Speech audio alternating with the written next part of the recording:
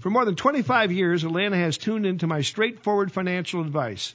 I'm Dr. Gene Hensler, and this is Money Talks, Atlanta's longest-running and most respected money show on radio. My staff and I will give you fact-based, no-nonsense answers to your financial questions. To have your questions answered on the air, send them to me, Dr. Gene at Hensler.com. That's DRGENE at HENSSLER.com. This broadcast of Money Talks originally aired Saturday, April 1st, 2017. The only thing we have to fear. The economic health of this nation has been. There are 4 essential economic freedoms. The excessive decline in the dollar. Lack of a better word. Late rally on Wall Street. Too big to fail. Growing the economy. Growing the economy. Welcome. This is Money Talks. Good morning, good morning. You're listening to Atlanta's longest running, most respected money show on the radio, Money Talks. I'm Troy Harmon, and I'm here today with DJ Barker. Hello. And Casey Smith. Both of these guys work in our planning and implementation department at Hensler Financial. And guys, how's it going? Good, Troy. How you doing? I'm doing awesome. Good. Yeah. Casey, you're a CFP. How do you call it? A certificate? Is that how you describe it? Yeah. What is I don't want to get in trouble with the board. What right. Is it? A certified financial planner certificate. Certificate. All right. So the CFP. DJ, you've got a CWS behind your name, Certified Wealth Strategist. That's correct. It? All right. So you guys got everybody. There's a lot of initials on the show today. Yeah. We're covered up. I got a couple, but it ain't about me, right? Well, we're talking about first names and. Oh, no kidding. This is the EIO show. KC, CFP, CWS. What are you? CPA, CFA? I know I'm not a CPA CVA. yet, but I am working toward it. CVA, CFA. Yes, and they're pretty particular about the way you say that too. I can't say that I am a CFA. You can't use it as a noun. Yeah. You got a Same thing CFA with the charter CFP. holder. So it's a chartered financial analyst. And then a holder of the CVA designation, which is Certified Valuation Analyst, more about private business, whereas the CFA is pretty much anything in finance. So, well, guys, good to be on today. Looking at the stock market, with all the action and the news that we had, I really figured we'd come on this week and say the market was down, but it looks as if we're positive. Turned around, I guess. 1%, yeah. Of course, this is Thursday, so we still got another day and an hour or so. Right, exactly. Yeah, we do pre-record the show. And if you look at what's gone on over the last week, energy has rallied 2%. Yep. Still negative on the year by about 7%. Wow. So news hasn't been the best in energy, and basically it's about supply. There's a bit too much supply, or at least that's what they tell us. OPEC has come out and made some noise about trying to calm its members so that they don't either begin or continue. I guess it's all in what you expect out of OPEC. And the members have always been real bad. And when the price gets up, they start pumping more than they have agreed to pump. So they're trying to calm them and make sure that supply doesn't get even further out of hand. But we have seen some reports lately that supply was greater than expected. So energy, again, one of the two negative sectors on the year. Energy down 7%, but up 2% on the week. Telecom is the other. It too is it's still negative this week, down 29 basis points or 0.29%, down over 4.5% on the year. What would you say accounts for the telecom sector being so down? Just not earnings. Yeah, earnings weren't too good, and you know they had an awesome year last year. So coming off the heels of that, it's just kind of slow. This is a thing about measuring performance. You do it over a short period of time, and it looks one way. You back up and use twice that much data, and it often tends to look some other way. Yeah, and what happens is the one sector gets really positive and runs off and leaves everybody else, looks like the big champion, and the next thing you know, it's lagging. So it's one of those things we try not to herald too much because we don't want to encourage people to time the market. But if you look at it too closely, would encourage you to do just that. That's the thing about statistics, right? You can kind of make the numbers say whatever you want them to. Absolutely. If you tinker with the timing, you can surely get different answers for sure. All right, so on the year, information technology is up over 12%, 12.3%. Healthcare has rallied. It's up 8%.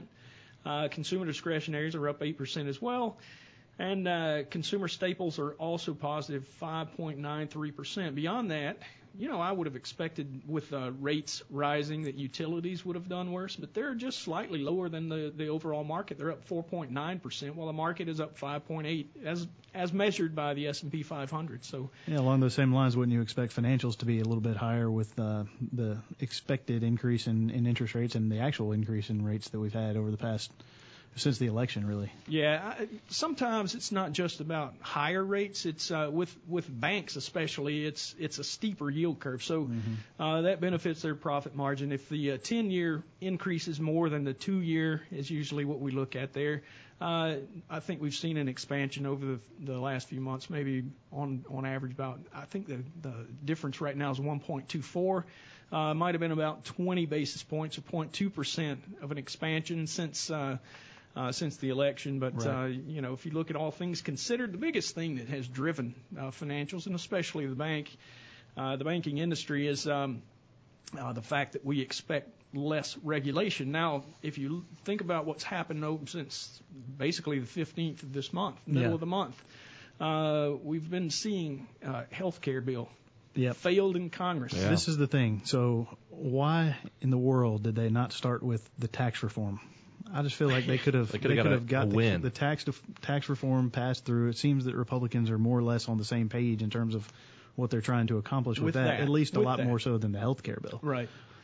So I don't know. It seems like get you a political win, not to mention kind of keep the market expectations in line. And we've seen some of the pullback over the past couple of weeks, I guess, related to a lot of the political environment and the failure of that health care bill. Right. If you look at the numbers, we just talked about it. We're up 1% on the week, but I think overall we're still relatively flat or maybe a little bit down from the 15th of the month. And the only change in news is, investors have stopped to take a breath to try to determine whether or not there really is enough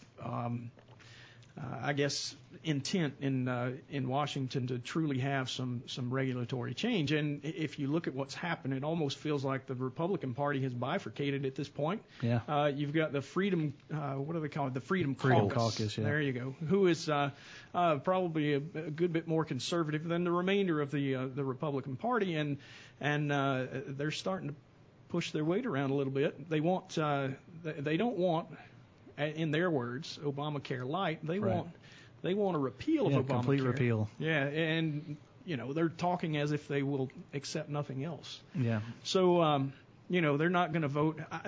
Now you've got our president who's out tweeting that he's going to challenge both them and the Democrats in the midterm elections, which. It does seem like we're in a bit of a tailspin. It kind of forces the hand, and I was reading an article, and I guess it was the Wall Street Journal. I don't know if it was today or yesterday, but talking about how the Freedom Caucus is somewhat putting President Trump in the same position as Obama was in terms of having to rely on the executive order to get anything accomplished. And right. It's just a changing landscape in the political environment. No doubt. And to be honest with you, we're up approximately 11% since the election. Yeah. 5 months ago. Yeah. President's been in office for a little over 2 months, right at 2 months. Yeah. And the market took off and ran.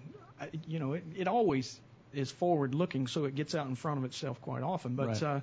As we look at what's going on, it doesn't hurt my feelings that the market's pulled back, kind of take a breather. Yeah. Let's see some earnings catch up with the numbers that we've got. Maybe we'll get some true hard regulation, which is what is expected at this point, and we'll just see how it goes from there. But it has been definitely interesting to see what's going on over the last couple of weeks. That's true. Never a dull moment. Not lately. So we've got some economic news that's come out this week. S&P Case-Shiller Home Price Index, existing home price appreciation accelerated in the 3 months ended January compared to the same period in December. A year ago, growth in the headline 20 city composite index rose 5.7%, up from 5.5% in December. pretty good news. It's one of the spots where we have seen quite a bit of positive news in the housing industry, really over the last 7, 8 years, because it was so abysmal back in 07, 08, even as late as 06. But we also had Conference Board consumer confidence out this week. Consumers haven't been this optimistic since 2000. Immediate implications for spending is modest still, though. So does the old adage be greedy when everyone's fearful and fearful when everyone's greedy apply? You would assume it always applies, right? Yeah. So the one positive thing, if there is just one, consumers drive our economy. So if their attitudes are positive, guess what? It's usually a positive for the overall economy. So ultimately good news. Jobless claims and MBA mortgage applications are a normal weekly thing. Mortgage applications decreased. Mortgage applications decreased by 0.8%. The refinance index was down 2.8%. The purchase index was up 1.2%. So that's kind of a thing of spring. We see houses being purchased, plus the interest rate increase is kind of set in with most people, so there aren't too many refinances. It's not surprising as long as we've had interest rates as low as they were, that we wouldn't see a whole lot of action when we start going the other direction. Yeah, we get up to a little over 4%, I guess, on the 30-year average mortgage rate, and people start freaking out like it's the highest it could possibly be. A little bit of change. Threes. Yeah, it's all relative, right? Yeah. The whole world. Well, let's take a quick break here, guys, and we'll come back with a dog of the week, and later on we'll answer some financial questions.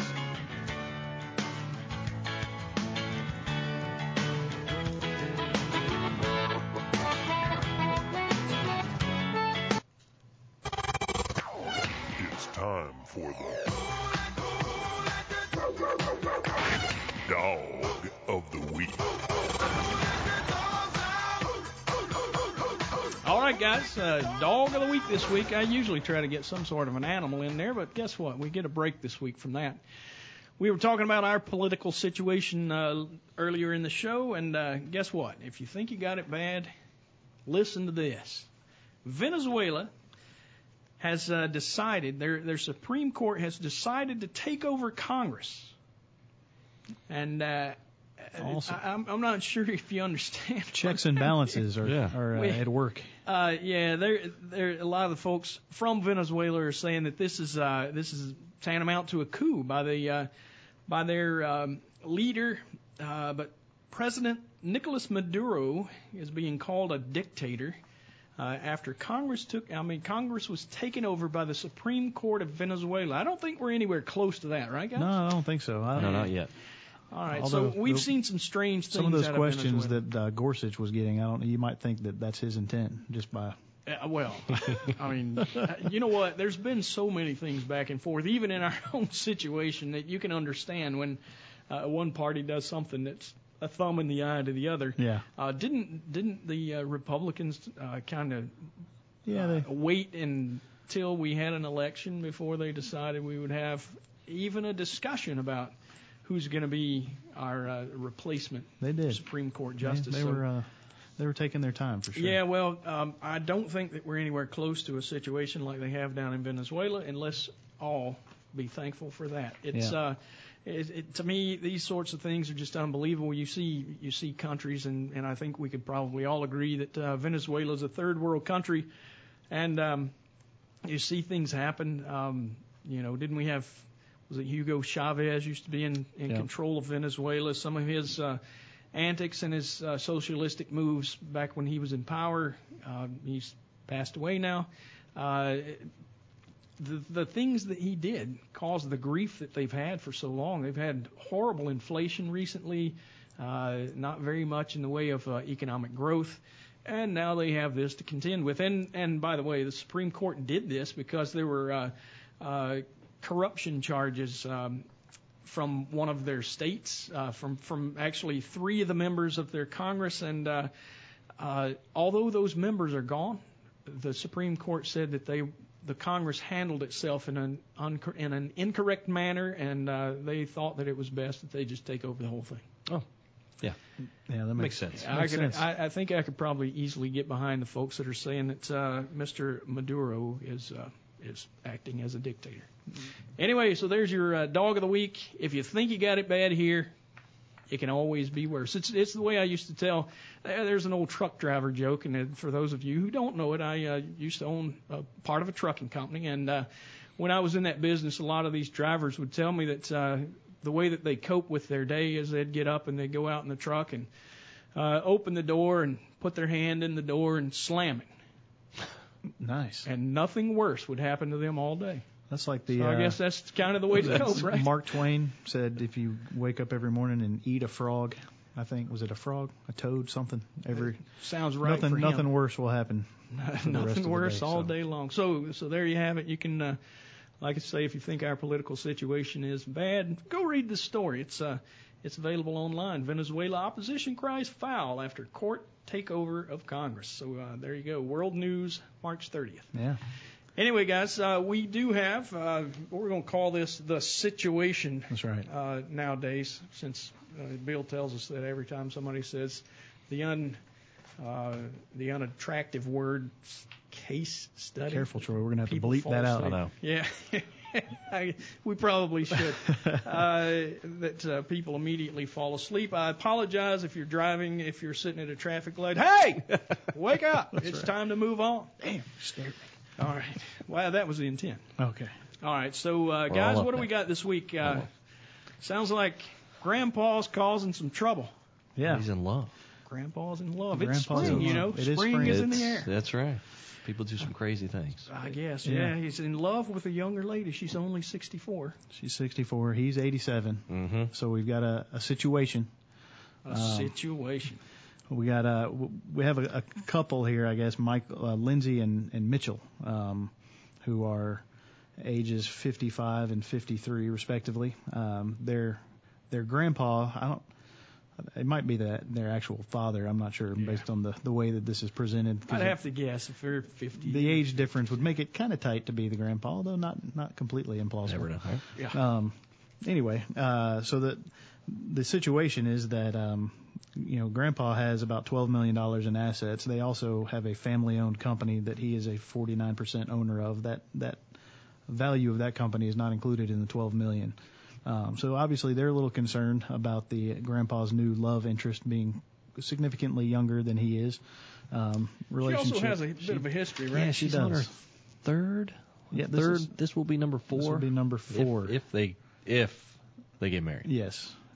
So also Grandpa has been acting a little unusual lately. He's been not his normal conservative self, acting erratic and not necessarily taking his medication regularly and spending a lot more than he does. That can be dangerous. So there's a lot of potential problems here, I guess. What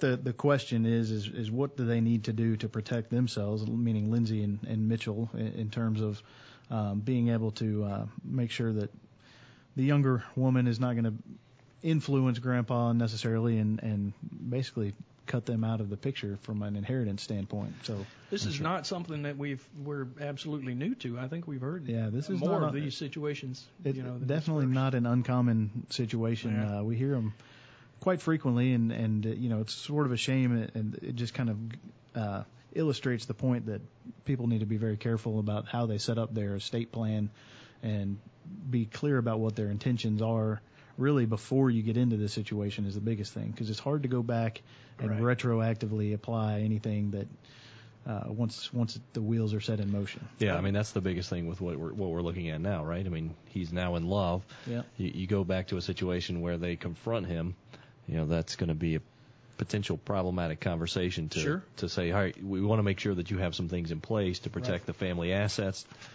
Be it the estate, the business, and or the inheritance. Right. Those are tough conversations to have when you have the love conversation. That's right. That's right. So I'm not sure. You sounded kind of like Barry White for a second. Hopefully that was unintentional. If you look at this from an asset point of view, which we would probably recommend starting there. So trying to think about what are the assets that are at risk versus the ones that are not. The business is probably relatively safe. Grandpa's a minority owner. 49%. 49% is still a large portion. Doesn't have control. He doesn't have control. There's probably documents that are in place for the business succession plan and such. Business is not as big of a concern, although it should definitely be reviewed. Make sure that those articles of incorporation or the bylaws of the business are structured to. Sure. And hopefully there's a buy-sell agreement in the middle of that. Yeah. So that it's clear on how partners come and go. Right. Exactly. So I guess Lindsay and then her brother are both in the family. They're both kind of co-CEOs of the family business. So they're not unfamiliar with the business. They have day-to-day operations that they're in it. So not some of the problems that you have where the heirs are a little bit unfamiliar with the business. So not so much a problem in this case. There's also a trust that Lindsay and her brother inherited from their late mother, which I assume was Grandpa's wife. So that trust is pretty protected. Not a whole lot that they can do. They're the final beneficiaries. The only problem with that is Grandpa is the trustee. Yeah. So there is some power that he has to control the distributions from the trust to some extent, although he can't really change the ultimate beneficiaries of the trust because it's irrevocable. Right. He'll have to follow the letter of the law in that regard, right? Which is the important aspect of a trust. You set that up before. There's somewhat control for this particular situation. You know what? All these situations we're talking about, whether it be the trust situation or the buy-sell agreement in the business itself, if you think that things could potentially go wrong, and hey, trust me, they always could. You should probably plan ahead and make sure that there's some kind of a document that tells you exactly how things should be handled. No, and we recommend that the clients, even if they're relatively familiar with their estate situation, that they have a review done at least every couple of years just to make sure that the intentions are clearly spelled out and that nothing has changed from the way that you set it in motion. Sometimes the documents are put together in a way that has a lot of legal jargon, and they're not that easy to read. Wills and trust documents and the like. So have somebody that you trust, whether it's a financial advisor or an estate planner, an attorney, read over that stuff and tell you what it says and make sure that aligns with what your wishes are. I guess we're kind of running short up against it here, so maybe we can take a break and then come back and talk about some other options of how they can get Grandpa squared away here and make sure that they're protected from the younger woman. There we go. Stick around. You're listening to Money Talks. We'll be right back.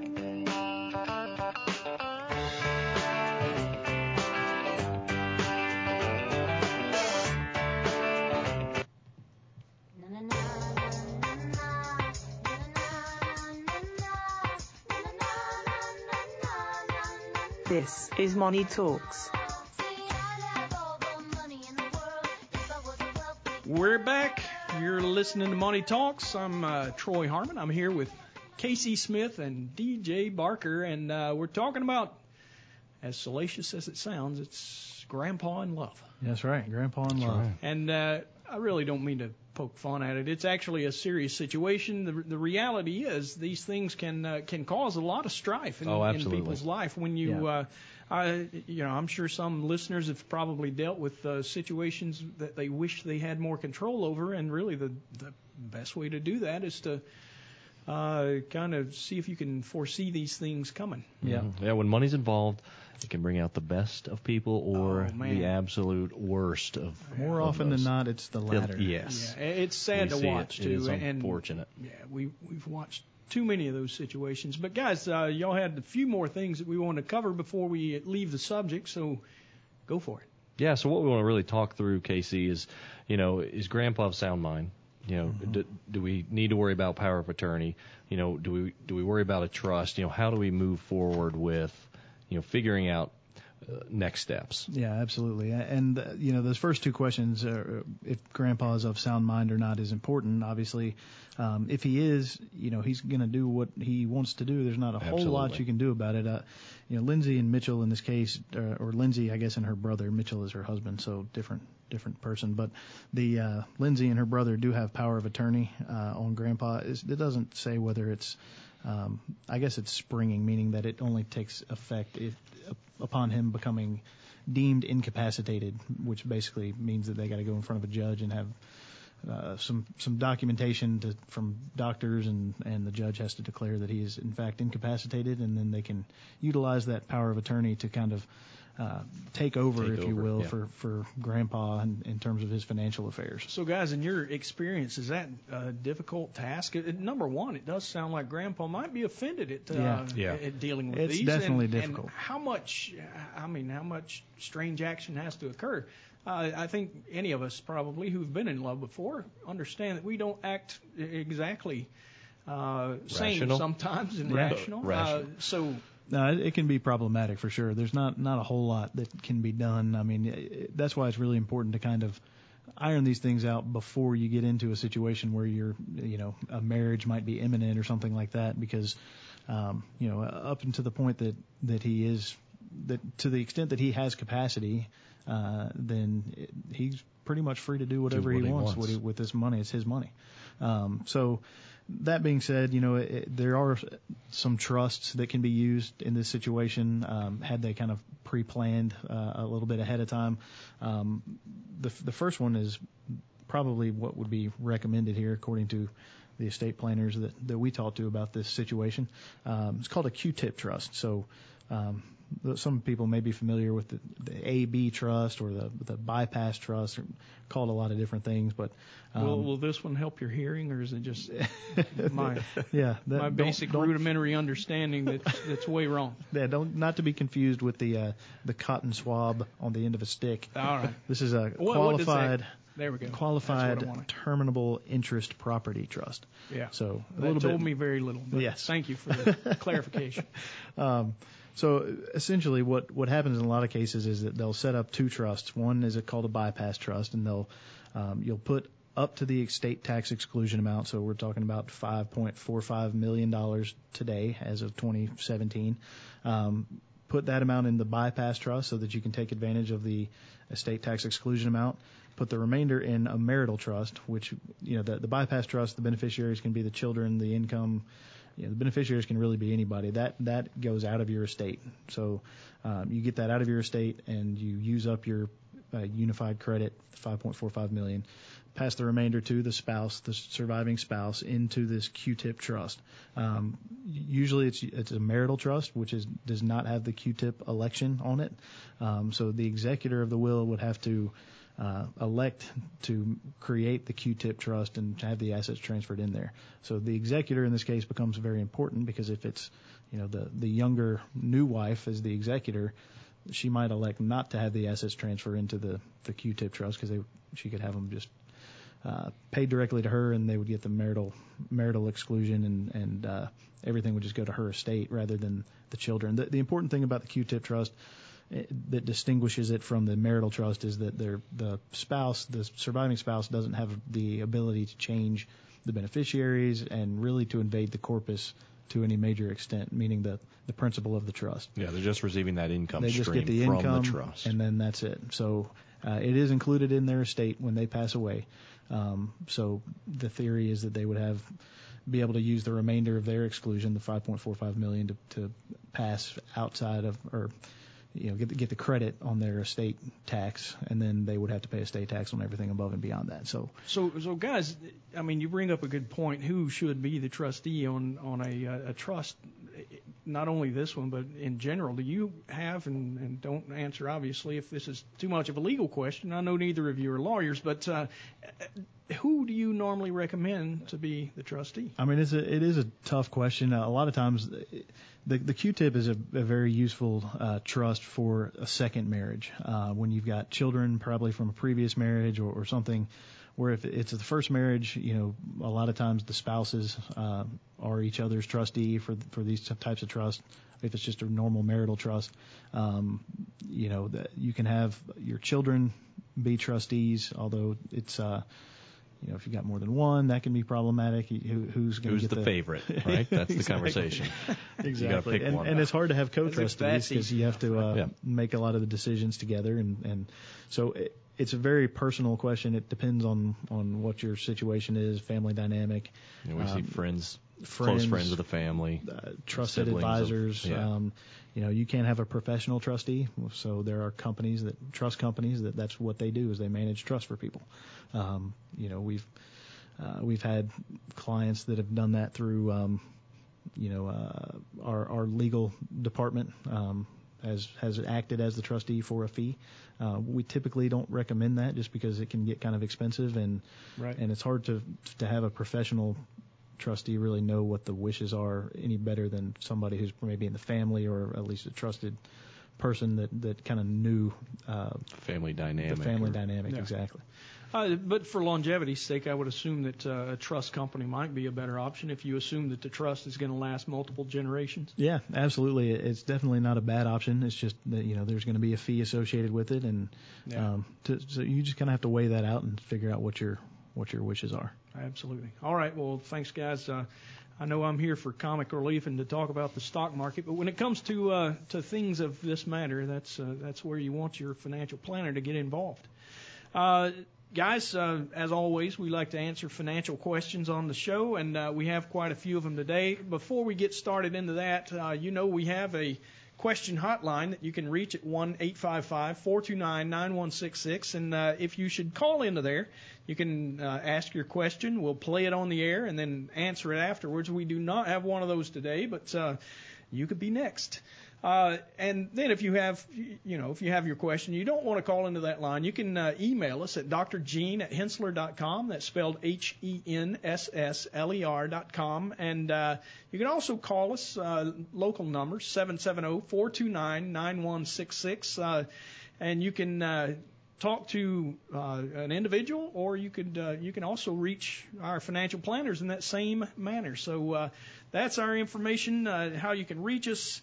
You can also find us on all sorts of social media. If you wonder exactly how, remember that spelling, HENSSLER, Hensler.com. You can find multiple ways to connect with us. And we have a question this week from Heathcliff from Roswell, and it's one that kind of hurts my heart to watch happen. I was listening to you last week about Sears Future, Sears Holding Company, that is, and yes, that's the old Sears Roebuck and Company. Said I just read that they sold the Craftsman tool line to Stanley Black & Decker. Did this contribute to their eventual demise? What will happen to the Kenmore brand? Well, this has been a debate that's been ongoing for since May at least of last year, where Sears came out and said that they were looking at potential options to sell Kenmore, their Craftsman line, and Die Hard battery line. And these are three expensive brands. They were hoping that instead of selling them outright, that they might find someone to partner with so that they could retain the ownership of the brand.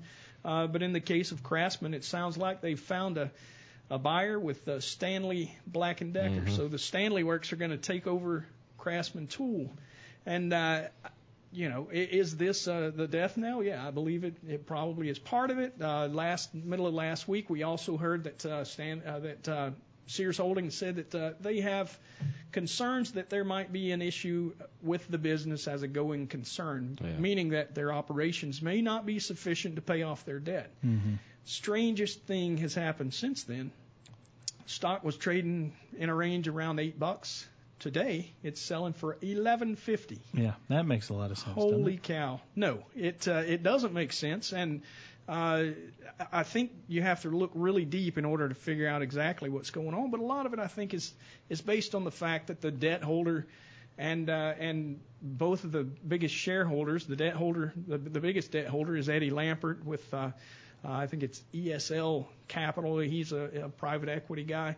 Holds the shares. I tell you what, guys, before we get to the very end of this answer, why don't we take a real quick break? Don't really have enough time to flesh it out, but when we come back, we'll talk more about Sears Holding and maybe get to a couple of others. Y'all stick around. You're listening to Money Talks, and we'll be right back after we pay a few bills.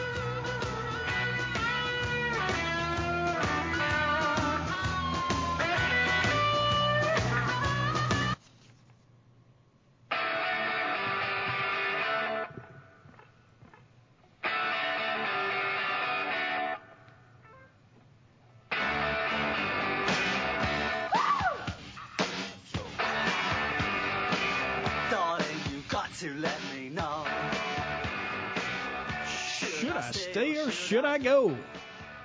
I think we'll stay, at least for another segment. How about that, guys? Why not? We're here, right? Sure. I think that was the plan all along. We'll stick around for a few more minutes. So before the break, we were talking about Sears Holding selling off Craftsman to the Stanley Black & Decker, and yeah, it's a sad situation to watch. End of an era. Yeah, DJ, in one of the breaks, I know we were talking about the lifetime guarantee on their tools. When they Craftsman break, tools, that's right. It's a lifetime, but you never ask the question when you're standing there. You assume that it means your lifetime. Maybe it's just the lifetime of Sears. Right. Well, the thing is, with Stanley Black & Decker, they actually have several other lines of tools. They sell tools under their own brand. They sell a brand called Proto. They also own the Mac Tool trucks that you they own the franchise company that owns those Mac Tool trucks, and they too have a lifetime guarantee. So I would assume that your answer is yes, that the lifetime warranty will still be honored by Stanley, and you know, going forward, you're still going to be able to have that Craftsman name. They weren't always the premium tool. In fact, somebody like a Snap-on or a Mac Tools or maybe even Matco is considered by the professional mechanic as probably the higher standard. Yeah, when it comes to tools. But here's the thing: what would you say if Apple came out and said, you know what, iPhone's been great to us, but we think we're going to sell off that asset. We're just going to let somebody else take care of it from here. It would be a very strange situation. Right. Anytime you see a company that decides that, hey, yeah, we got these awesome assets, but you know, and they've been around for a very long time, maybe we're just going to sell them. They're too cumbersome for us to deal with. Yeah. Yeah. So it would just be strange. It's not a good sign. The fact, you know, I was throwing out the notion that Eddie Lampert holds the debt for the company. If you look, the debt is currently rated at like a CCC plus, which is about 3 rungs from the very bottom of the ladder on the bond rating list, which means that they're speculative, questionable as to whether or not the company is going to be able to meet its debt, is what the rating agency would tell you. They're saying we shouldn't rush out and buy a bunch of Sears bonds or anything. No, and if you could find them, I would say absolutely don't. But I think most of the debt's being handled internally. Yeah. If you look at the cost of capital, it's that's being shown by Sears, it's 5%. Now, if I look at you know, some of the other companies that are out there, including How is maybe that even, possible? Well, they're getting a sweetheart deal from a guy that owns about 29% of the equity. Of the equity, so, right. Yeah. So if he's going to own the equity, you assume he gets in the very last part of the line. But he also holds a lot of the debt as well. Mm-hmm. He'll probably surely get his money from the debt if he can sell off all the assets and still have something left, and maybe even some of the equity. It came out last week that the second largest holder, that holds almost 27% of the company's equity stock, also bought more last month. So I think traders are assuming that well, if they're willing to put more money into the equity, there must be something there. I'm telling you right now, I do not recommend buying Sears Holdings. I would not. Although it went up, you know, like I said, on my advice, you would have lost the opportunity to make $3 more on your $8 investment from last week. But it's still, when the company is telling you that there's not a going concern, I would say back away, and they're selling their assets. There is not a good sign here. So. Writing's on the wall. Yeah, exactly. And, you know, there's a lot going on in the retail industry. It's not just them. We got another question about Amazon. Natalie from Dallas says, I saw that Amazon announced they've decided against opening a retail store. I would have thought this would be a good decision, but the stock seems to think otherwise. Is this why there's been a pop in the retail stores like Nordstrom, Gap, and Kohl's? Furthermore, stores like Nordstrom and Gap are mainly clothing. Is Amazon really hurting the sale of clothing? I think Amazon is more of a stuff store that's killing Best Buy and Barnes & Noble. Well, reality is Amazon has quite a few stores. In fact, they've got one here locally in Atlanta that's North Point Mall, I believe. Mm-hmm. And what they really have, as much as anything, it's kind of like a bookstore. It's got some of their gadgetry. I think you can buy the Kindle and other items you can feel and touch and hold, but I don't think you heard the news exactly right, Natalie. It seems that Amazon said that they do intend to stay in that business, and part of the reason that some of these other retailers seem to be getting a little bit of a boost is because it's an admission by Amazon, who's been kicking everybody's tail, that they really do need that physical brick location. And mortar is not completely gone. Right. The problem is, though, the whole industry, retail as a whole, this includes Sears as well, and it's a big portion of what's hurting them. And I really look at Sears, the catalog of old, as kind of the Amazon of its day. Mm-hmm. We get new technology, and that has obviously come under serious pressure, but it's revenue growth. So what you see when you've got one player in the market growing at over 20%, and that I'm talking about Amazon, yep. and you got everybody else that's trying to eke out a 3 to 5% revenue growth. Amazon's taking market share, and they're taking it from just about everybody. Yeah. If you ask me, and I've talked about this before, one of the stories that Amazon came out and talked about this week was the fact that they're trying to encourage folks like General Mills and some of those staples type companies to go direct to the consumer. Mm-hmm. I have actually on this radio show several months ago talked at length about how if technology is what it is, what keeps the manufacturer from skipping over the middleman that is the retailer and going direct? So Amazon is trying to do whatever they can to hurt Walmart, which in my opinion is one of the biggest threats, if not the biggest threat, to Amazon and its takeover of the world. Yeah, if anybody's going to be able to compete, it's going to be Walmart, and they've done pretty well with their acquisition. Was Jet.com. Jet.com, yeah, just a few months ago took out Jet.com, and they've used that as a platform to try to boost their e-commerce, and it's actually been working pretty well. On the back of that, they also revamped kind of the department store scheme within the store, making each department have a manager, kind of enlisting them to take some pride in their work, and that too has seemed to help Walmart. But what you see with Amazon is they seem to be working as hard as they can to be the next Walmart. They want distribution. They want a way to get the goods in the hands of the consumer, and that's part of what they're talking about. They're going to supposedly show around these consumer staple companies and show them how they do it so that they could build out a platform that would allow them to get the goods in the hands of the consumer without it ever touching Walmart, ever helping Walmart. It's kind of the situation that they're looking at a way that would also skip themselves, but they're not really doing that well in that grocery space. So, yeah, it's kind of a strange situation. It is going to be interesting to see how that plays out because Walmart. If you think about how Walmart is set up, if you looked at those stores, as a warehouse, it's really what it is. I mean, that's how they can. Their distribution is already, the infrastructure is already there, which is what Amazon would love to have. Right. In terms of being able to get the items in the consumer's hands a lot quicker and easier. Right.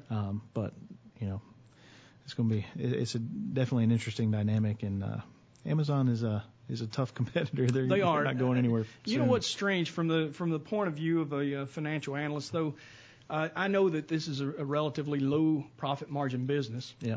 So in order to make very much money at all, you have to turn your assets. You have to, turnover is huge. Mm-hmm. How many times you can turn the assets, which means that you have to manage inventory as small as possible and continue ramping up that revenue growth. You look at Amazon, return on equity 14.5%. They're not really hugely indebted, but their EVA spread, where the cost of capital at 10.3%.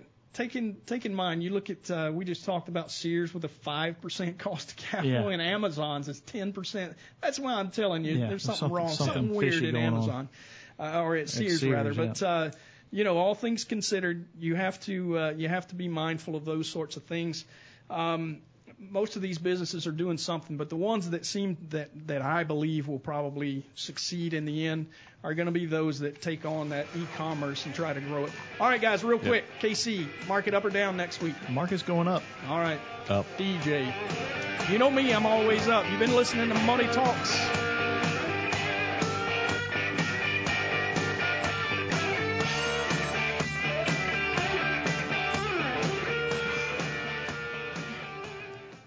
All material presented is compiled from sources believed to be reliable and current, but accuracy cannot be guaranteed. The contents are intended for general information purposes only. Information provided should not be the sole basis in making any decisions and is not intended to replace the advice of a qualified professional, such as a tax consultant, insurance advisor, or attorney. Although this material is designed to provide accurate and authoritative information with respect to the subject matter, it may not apply in all situations. This is not to be construed as an offer to buy or sell any financial instruments. It is not our intention to state, indicate, or imply in any manner that current or past results are indicative of future profitability or expectations. Portfolio holdings discussed are subject to change. There is no guarantee that in the future these securities will be held in Henssler accounts. As with all investments, there are associated inherent risks. Please obtain and review all financial material carefully before investing. Henssler is not licensed to offer or sell insurance products. This overview is not to be construed as an offer to purchase any insurance products.